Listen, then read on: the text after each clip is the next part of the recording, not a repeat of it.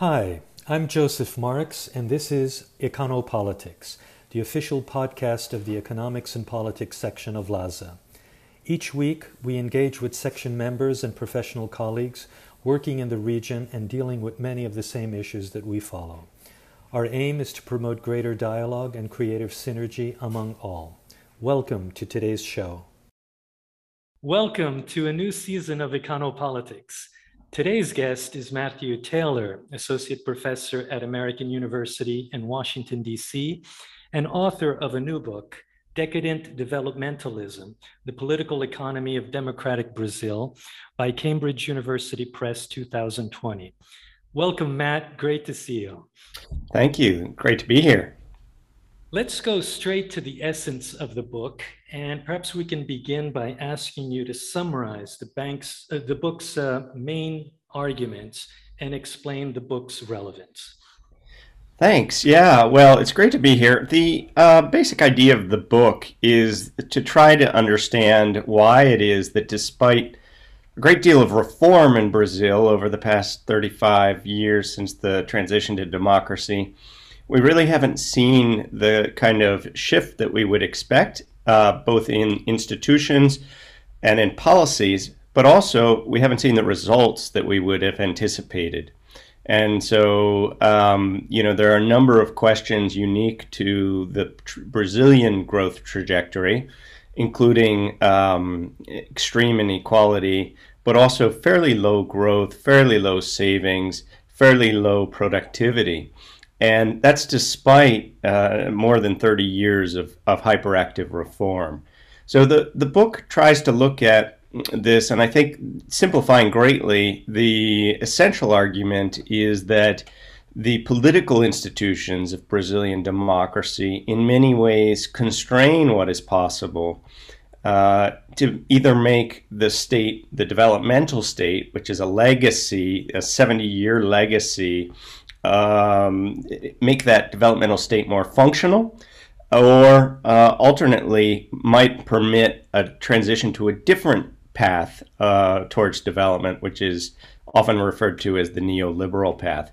And I'm agnostic as to which path is taken, but I think that what Brazil has settled into is a very interesting path where political institutions are neither strong enough to constrain the developmental mechanics, let's say, of the economy, nor to really permit a free market to function.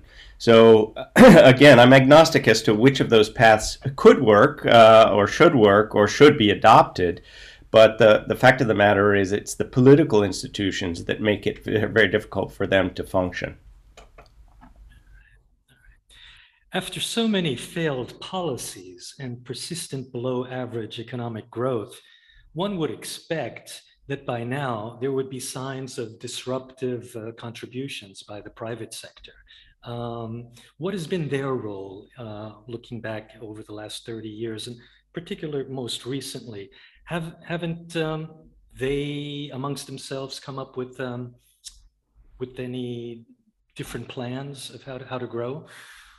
Yeah, and I want to be careful. I don't want to paint with too broad a brush, but the fact of the matter is, when we begin to look at the combination of both what Ben Ross Schneider has called hierarchical market capitalism, a structure of firm life in which you get sort of a number of industrial groups that are kind of at the top of the hierarchy. And when we look at the hierarchical market economy as it developed in Brazil, one of the most interesting phenomena, I think, is that this hierarchical market economy is closely tied to the developmental state. And so I've referred several times to developmentalism here. It might be worthwhile just to take a step back and say, what is developmentalism? Well, developmentalism is this notion that the state can play a role in kind of muscularly pushing the economy in a new direction. And that, of course, involves creating incentives for firms. That involves creating an incentive for businesses to go in particular directions and not in others. It also involves a political act, which is trying to constrain firms. And this is where the state has been particularly bad. But one of the reasons for that has to do with democracy, and that is that when you begin to look at the largest firms in Brazil that are Brazilian owned and therefore more likely to become involved in politics, they are deeply embedded in the political campaign finance. They are deeply tied to political elites. The relationships in many cases between firm owners, owners of Brazilian firms and Brazilian politicians is decades long. And so you kind of have this peak organization at both the economic level and at the firm level and at the political on the political scene. And so it's a very interesting dynamic because there is this hierarchical market economy that Ben Ross Schneider describes, but it's intertwined with the state in ways that aren't always self-evident to the external observer. And so if we're going to think about the organization of the Brazilian economy, we might break it into three different segments. One is the state itself. A second is Brazilian private capital. And then a third is multinationals. And in the book, I actually look at the largest 519 firms in Brazil. These are both financial sector as well as industrial firms. And when you begin to look at the distribution of foreign ownership versus domestic ownership, you see that Brazilian firms really dominate where Schneider would expect them to dominate, and that is precisely in sort of low value-added commodities trading, not extremely sophisticated forms of firm action or activity. And foreign firms, the multinationals, dominate in the high value-added, high innovation, the areas where they require a very specialized labor force. And so it's a very clear picture. There's one exception to this picture, and that is banking, where Brazilian banks dominate. And there's a sort of an oligopoly of the five largest banks, two of which are state-owned and three of which are private sector. So you can see already in this division where you have kind of, on the one hand, commodities producing low innovation, low productivity, low value-added firms, which tend to be Brazilian, and then on the other side, multinationals. And the problem, of course, with multinationals is they don't get involved politically. They tend to want to sit out the political game because, one, they can go to other jurisdictions. Two, they don't want to draw attention to themselves as foreign. And so they are in a very convenient situation where they come into the protected Brazilian market. They benefit behind the protective wall that's been built up over 7 decades around the Brazilian economy. And in many ways, they try to look Brazilian, but they don't get involved in politics. And so that leaves kind of a vacuum, which is filled by domestic firms, which are in this sort of low productivity sphere. And they don't necessarily need to push, Brazilian firms don't necessarily want or need to push for reform. And in many cases, even if they were in favor of reform, they're loath to push for reform because doing so might put them on the wrong side of government. And because of the kind of intertwined relationship between the state and the Brazilian firms, it's very dangerous for them to play a role that means sticking their neck out for pushing for change. And so you get into what I call defensive parochialism, where there's an effort to defend against change, any change that might hurt us. This is sometimes referred to as sort of interest group politics, but I argue that it's a little bit more than that because it really is it's defensive to preserve the status quo, but it's also parochial, trying to defend our particular interests and trade our interests against other sectors' interests. And so you get this very interesting panorama, I say, where Brazilian firms are kind of defending against change, watering down change, diluting change. Foreign firms are not particularly involved. The one sector that's been particularly dynamic in recent decades has been the banking sector. But even there's this trade-off between the state's action and private sector banks' action. And the state, in many ways, is taking up the slack and providing credit to the private sector, while private sector banks are, sitting high and mighty and enjoying very high interest rates and being able to draw on a fairly privileged market for government debt instruments. So the book covers the period starting in 1985. Is it possible to make a statement regarding whether rent seeking has gotten worse or not since then? I mean, we've gone through different types of political arrangements, different strategies, but rent seeking continues. I just wonder, and with the different flow of foreign direct investment, I just wonder if it's gotten any worse. Yeah, I don't really try. I'm looking more at continuities across the period than perhaps at trajectories, and so I don't really try to look at this. I guess what I would draw attention to is oftentimes when we talk about developmentalism as a policy set, we automatically jump to thinking about the Workers' Party time in government, partly because, especially under Dilma Rousseff, the Workers' Party was really, very eagerly taking up the mantle of developmentalism. But one of the things that I try to point out in the book, drawing on the work of many people who precede me, like Al Monteiro and Leslie Armijo, is that developmentalism has been in many ways a constant across a number of different governments. And so when the book title is Decadent Developmentalism, decadent refers, if you look at the dictionary definition, it's luxuriously self-indulgent, is one definition of decadence. And developmentalism is, of course, the use of the state. And if to try to achieve developmental goals.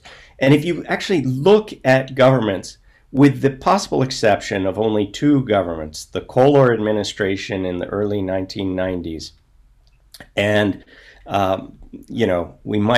we can pick apart whether we think Temer and Bolsonaro have actually changed things all that much, but really, even under the PSDB, the Social Democrats led by Fernando Henrique Cardoso, the state really preserved an enormous amount of power. The government, which has often been referred to as a neoliberal government, tried to preserve many of the institutions of the developmental state. It never privatized Petrobras. It didn't privatize the Banco do Brasil. It didn't privatize the Caixa Econômica Federal. And so I think that we can say that there's, at the very least, we can argue convincingly that there has been this trajectory of neo-developmentalism across all of the years of the democratic regime. And that includes, in my view, to a slightly lesser extent, but it still includes the Temer and Bolsonaro administrations. And we're seeing this play out even today. I think you've probably seen the news about the exchange rate in Brazil, a desire to change the fiscal rules in the past couple of days expressed by, high neoliberal Paulo Guedes, the finance minister. Why is that? Well, I think because there is this reliance on the role of the state, a reliance on providing compensatory social policies to make up for the fact that growth has essentially become a residual in the Brazilian developmental policy set. All right. Fabricio has just joined us. Fabricio, I'm sure you have plenty of questions for Matt. I'm completely lost. Hi, Matt. Hi, how are you? Oh, good. How, Joe? Matt, from what I used from your book on a chapter a couple of months ago, on the title of the book is quite interesting. So a bit of self-promotion to the podcast. It's Not Paying the Rent. And a lot of people usually get some ideas on this developmental agenda as some sort of recipe to advance. It's a way to outline bad institutions or to advance institutional record. I think I'm not being clear. Let's see if I can get a bit better.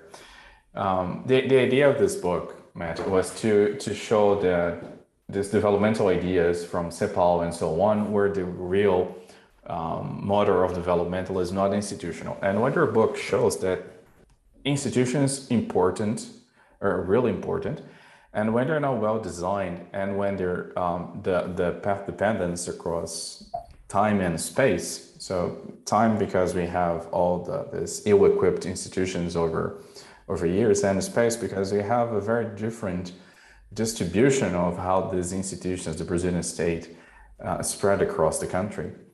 So my question out of this is, do you think that we can get any better in the institutional design, even if we have this decadent developmentalism in a spatial division in Brazil? So with the North suffering even more with this decadent developmentalism, and the South with stronger institutions faring slightly better, let's put it this way.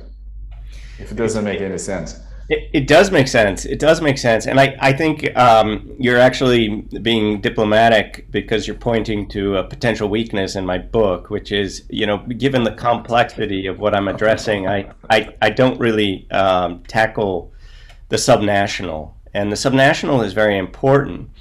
But, I guess my defense would be that the subnational is actually in some ways incorporated when we think about developmentalism, because so much of government policy is determined by federal institutions, and there's been a major cleanup. I mean, this is an important change to recognize that took place, especially in the 1990s, in trying to clean up some of the most profligate state-level institutions in Brazil, including the state banks. But if I could just take a step back, I mean, the central argument of the book is, again, about institutional complementarity. And I break it down a little bit more than I have so far in answering your questions into 5 different domains: the macroeconomic, the notion of developmentalism writ large. Secondly, the microeconomy and how firm life is structured, and I've already spoken a little bit about that in response to Joseph's question.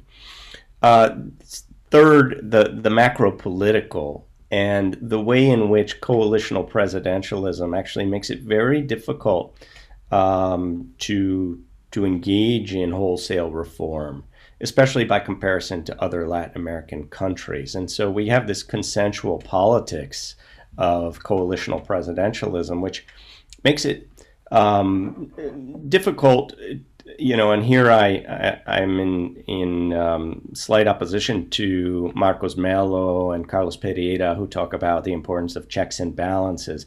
And I guess what I see is that coalitional politics oftentimes override the kinds of checks and balances that we would think would help to make reforms, I guess, more effective at tackling interest groups, at tackling the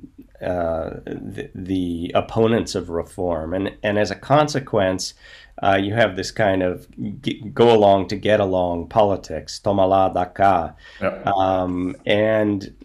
This is, I think, very important to explaining why it is that the developmental state as it exists under democracy has failed to impose controls on firms, on economic activity that would either move them in a more developmental, effective developmental direction or in a more neoliberal direction.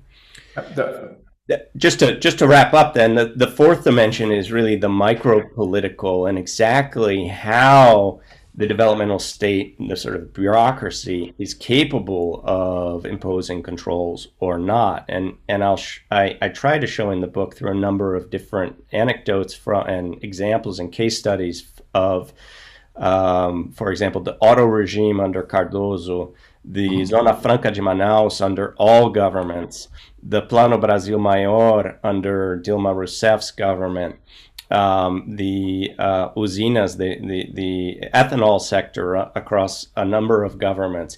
In all of these cases, the micro-political control mechanisms that would be required to make developmentalism function were undermined by the macro-political system, by coalitional presidentialism. And the final sort of institution that fits into this very big framework is the bureaucracy. And it's very interesting because when we actually look back at the changes that have taken place in Brazil over the past generation, the most significant changes don't emerge from the political system writ large. They don't emerge from coalitional presidentialism. They emerge from this autonomous bureaucracy. So just to give you a couple of examples, if we think about fiscal reform in Brazil, it began in the 1980s and it began in the Treasury and in the Finance Ministry.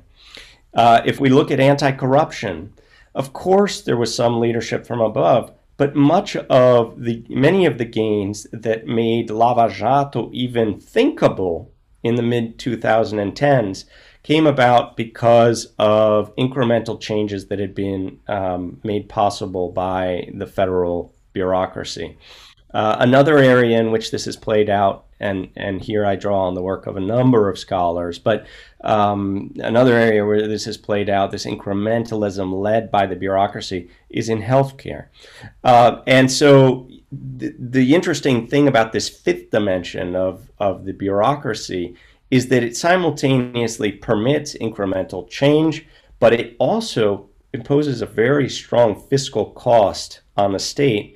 And that leads back to the macroeconomic problems that make it very difficult for Brazil to engage in the kind of savings and investment that would lead to higher growth. So I'll wrap up there with the sort of... No, that's fine. Just was really convoluted because I parachuted and Justin said, Fabrice is here, so I'll start talking. Let me just to try to clarify my question, because when I read your book, the first time was for the prize, for the section prize, the Economics and Politics prize. And at the same time, I was reading the Revista Piauí, and João Moreira Salles has a very good set of literary reportage, some sort of long articles on how land property rights in the Amazon were designed. And I have the main comment here in front of me. So what he says is that basically what the military regime did at the time with the property rights in the Amazon specifically was to create some sort of spaghetti bowl, saying that part of the rights are from the city, part of the rights are from the state, part of the rights are from the union, and no one actually knows who the land belongs to. So it's clear how your it's not that I was accusing you of no. shied away something from the book. Now it's like this explains a lot how it's not even anecdotal, it's evidence. The thing exists. So how a bad institutional design and a decadent developmentalism can create a long-term problem for development and institutional design. in the future. But I have a question. Now it's a provocation. Moving from the book to reality and thinking about, you've just mentioned Paulo Guedes and Bolsonaro and the Bovespa going down yesterday with this fura-teto thing. So if Brazil failed on the first attempt with developmentalism and failed to set a firm grip on neoliberalism, so how can we think about Brazil post-Bolsonaro?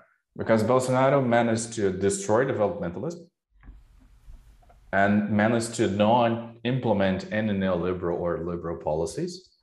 So what do we have now? Because it's not only developmentalism that's decadent, it's neoliberalism with new neoliberalism with new developmentalism in a decadent fashion. So what do we have now? Yeah, it's a great question. So I'm just going to pick apart at little pieces of it, and hopefully it'll come together into a bigger whole. But I guess my first point of contention is to be careful and say I'm not sure that developmentalism always failed. And so, let's recognize that, under the military regime, there were periods in which Brazil grew faster than almost any country in the world. And there may have been years where it was the fastest growing. And this laid the groundwork for just an enormous boost of industry, growth of industry, and so forth. So I want to just be careful. I don't think it's always failed, but I think that, as many authors have pointed out, there's an easy phase of development, and there's a much more difficult phase of development, which is, moving away from just raw industry into more value-added, innovation-intensive industry. And there are, of course, challenges that are not unique to Brazil of being a commodities producer. And, Brazil, when the military actually began the developmental experiment, or even before, in the 1930s, part of this was to get away from commodities production. And I think Brazil has never quite gotten away from that. And so, I want to be cognizant of some structural factors that are really go beyond the analysis in the book. But when we actually think to the politics of reforming the developmental state in either direction, the neoliberal or the developmental direction, I think it's useful to point to some areas in which there's enormous continuity. And so even under Paulo Guedes and Bolsonaro, who came in and said, we really have to do away with this nanny state, I cite in the book a great moment where Guedes goes to the Zona Franca de Manaus, the free trade zone of Manaus, which absorbs just an enormous percentage of GDP, equivalent almost to the amount that was spent on Bolsa Familia on an annual basis. And he goes there and he says, we got to do away with this. We have to do away with this. And I'm paraphrasing here, but he basically says in no uncertain terms, this is unsustainable. And within 3 months, he's back there saying we have to uphold the Zona Franca de Manaus. So what happened there? Obviously politics happened there. The second thing, though, I would, as a response to your question, you talked about what does this mean for neoliberalism. I think it's curious because neoliberalism has always been the sort of poor younger sibling in Brazil. And so drawing on other people's work, I have a citation in the book where I point out that in the past 70 years, of every 10 years, only 3 could be even remotely classified as neoliberal. So developmentalism has been dominant. The other thing to point out is the years in which developmentalism was dominant were in many ways the years in which Brazil was benefiting from from commodities booms and from real growth booms, sometimes because of developmentalism, but sometimes because of extraneous factors. Whereas the years in which neoliberalism was ascendant were years in which the economy was contracting. And I think we're seeing this again with Bolsonaro. One of the problems is that the years in which neoliberalism has been ascendant have been years in which Brazil has not done well. And I think that contributes to this cycle of doubling down on developmentalism. So I want to hear I hope that helps to address your question. But it does. Just to quote you, because that's why I mentioned that, because you wrote, a change in behavior can change the rule. Failure to apply the rule, failure to comply with the rule, or failure to recognize the rule, for example, might all lead to change. And we've seen this happening all over the place during Bolsonaro. So Bolsonaro has failed to apply the rule. Bolsonaro has failed to comply with the rule, particularly now this week, right? So with the change of the teto de gastos, and has failed to recognize the rule. So it's page 14, Matt, if you want to look for mentioning. And do you think we're going to see any change, even if you have this change of behavior? Yeah. So I think I shy away in the book from making many policy recommendations, partly because I think that's something that Brazilians should do, and I am not a Brazilian, much as I would like to be. But I guess my overall recommendation is,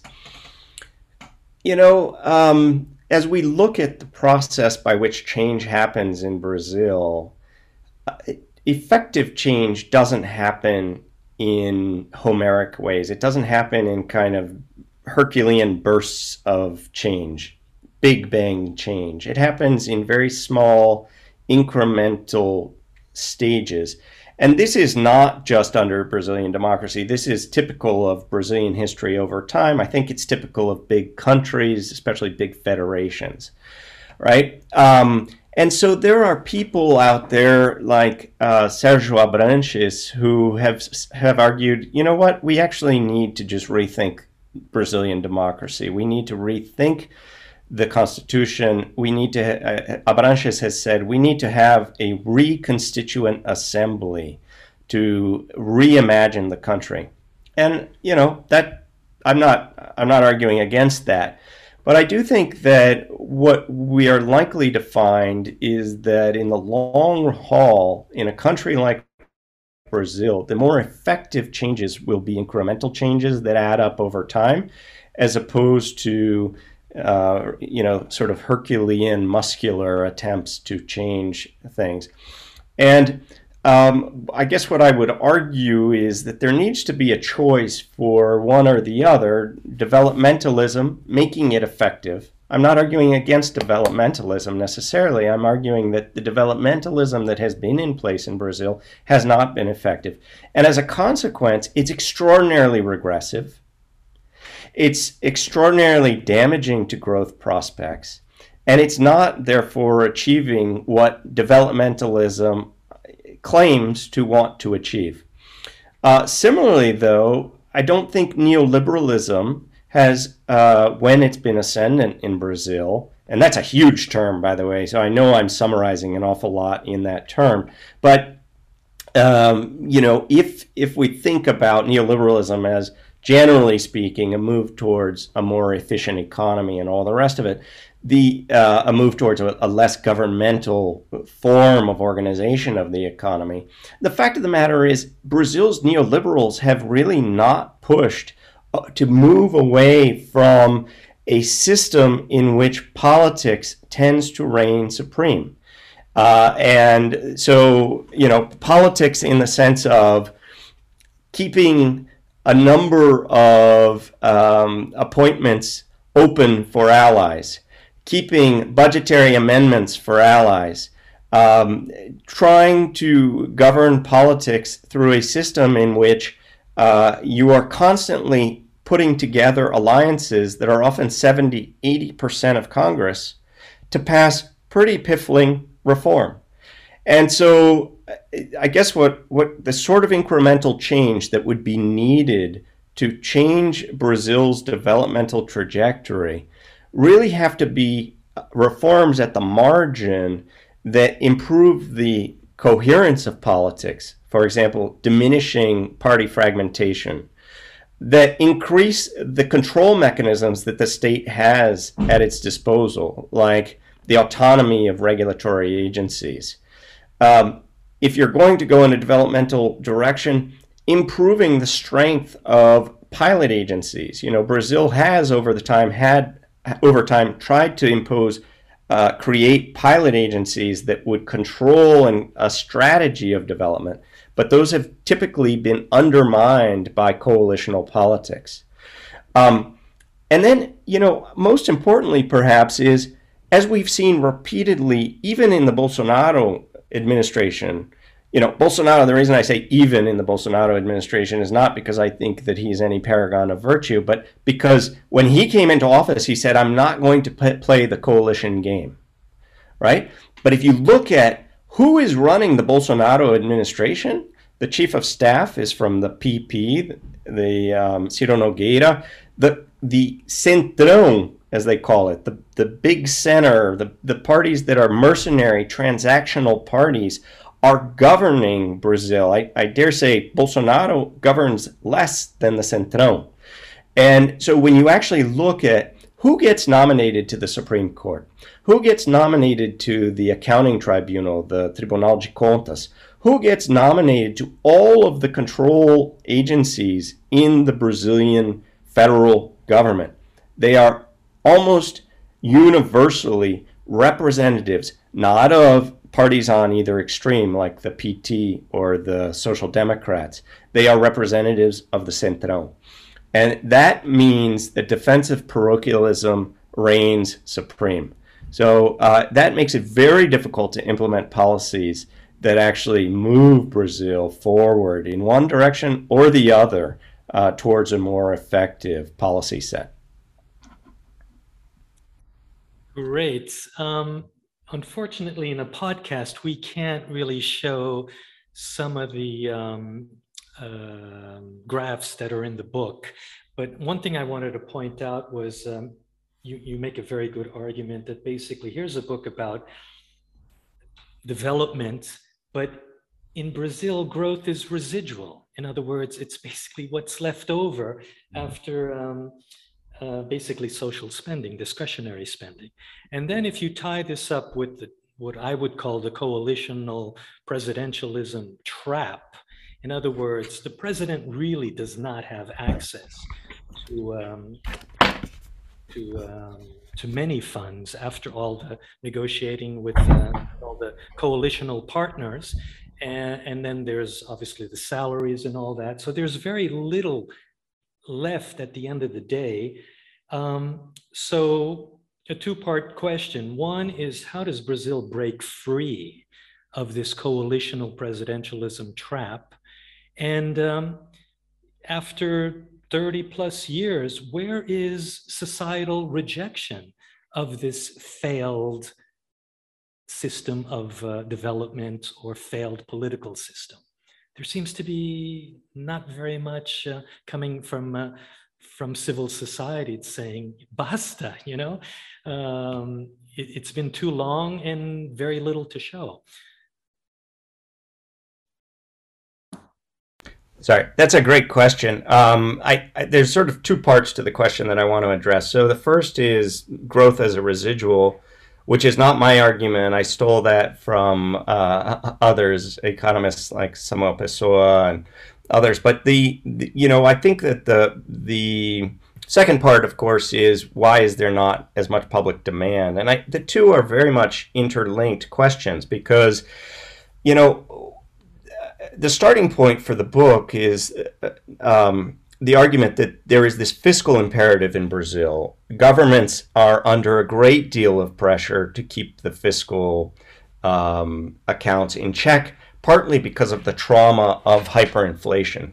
And the trauma of hyperinflation really, I think, was generational. And one of the things we're seeing that's quite interesting is that younger generations apparently have less of a concern with hyperinflation or with inflation generally than people who lived through the hyperinflation of the 80s and 90s.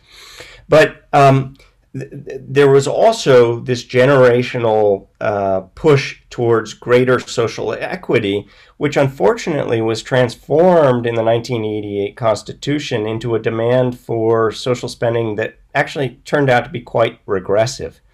And so you have on the outside of the fiscal accounts a very strong constraint. It makes it very hard for Brazil to move away from where it is currently on fiscal balance, and I call that the fiscal imperative. But it also privileges the use of fiscally opaque instruments.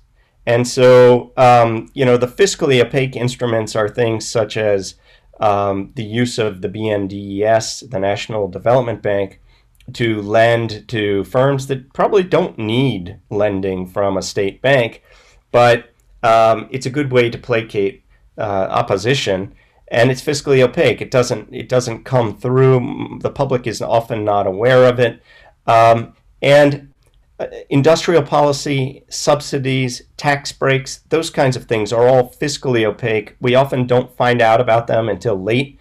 We often have a hard time quantifying their effect. It can be a very significant effect, and in the aggregate, it is a very significant effect. And so the burden of balancing the fiscal accounts has fallen very heavily on the less well-off.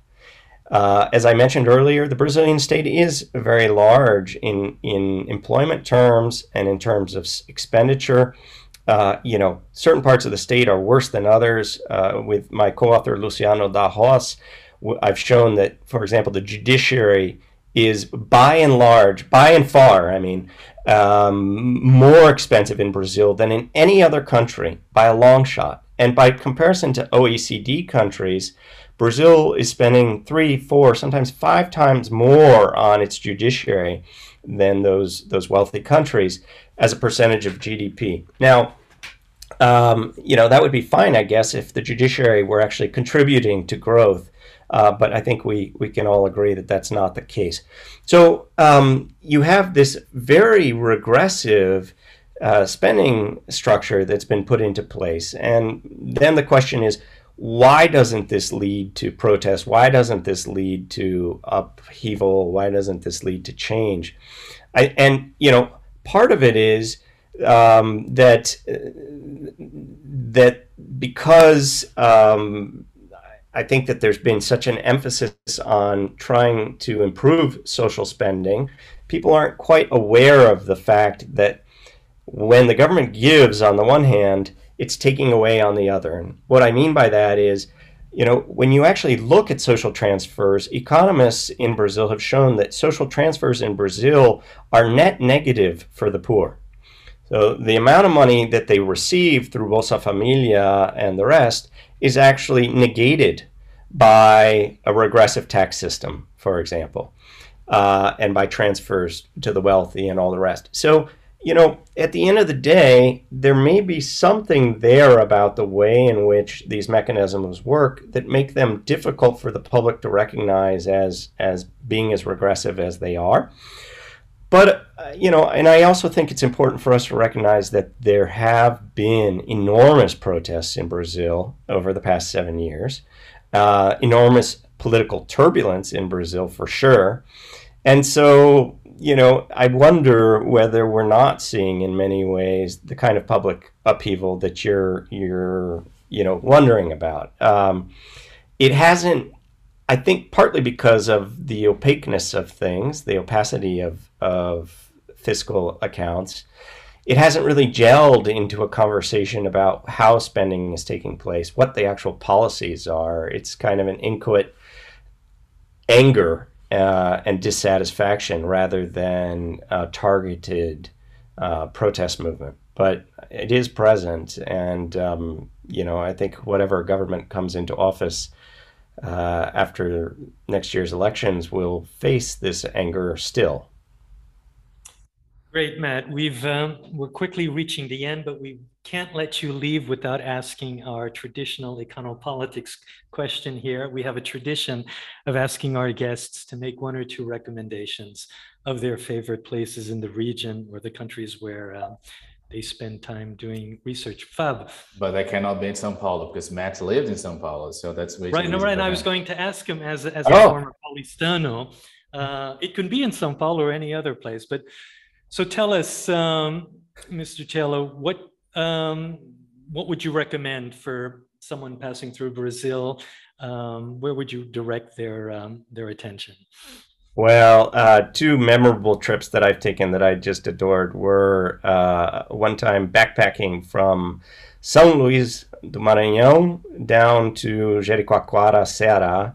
And just that whole trajectory along the coast is a gorgeous, I mean, varied set of places, but really gorgeous from start to finish.